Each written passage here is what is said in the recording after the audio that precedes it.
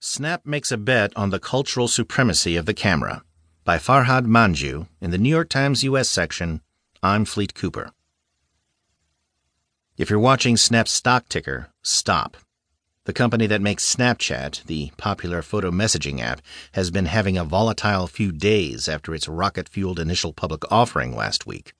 But Snap's success or failure isn't going to be determined this week or even this year.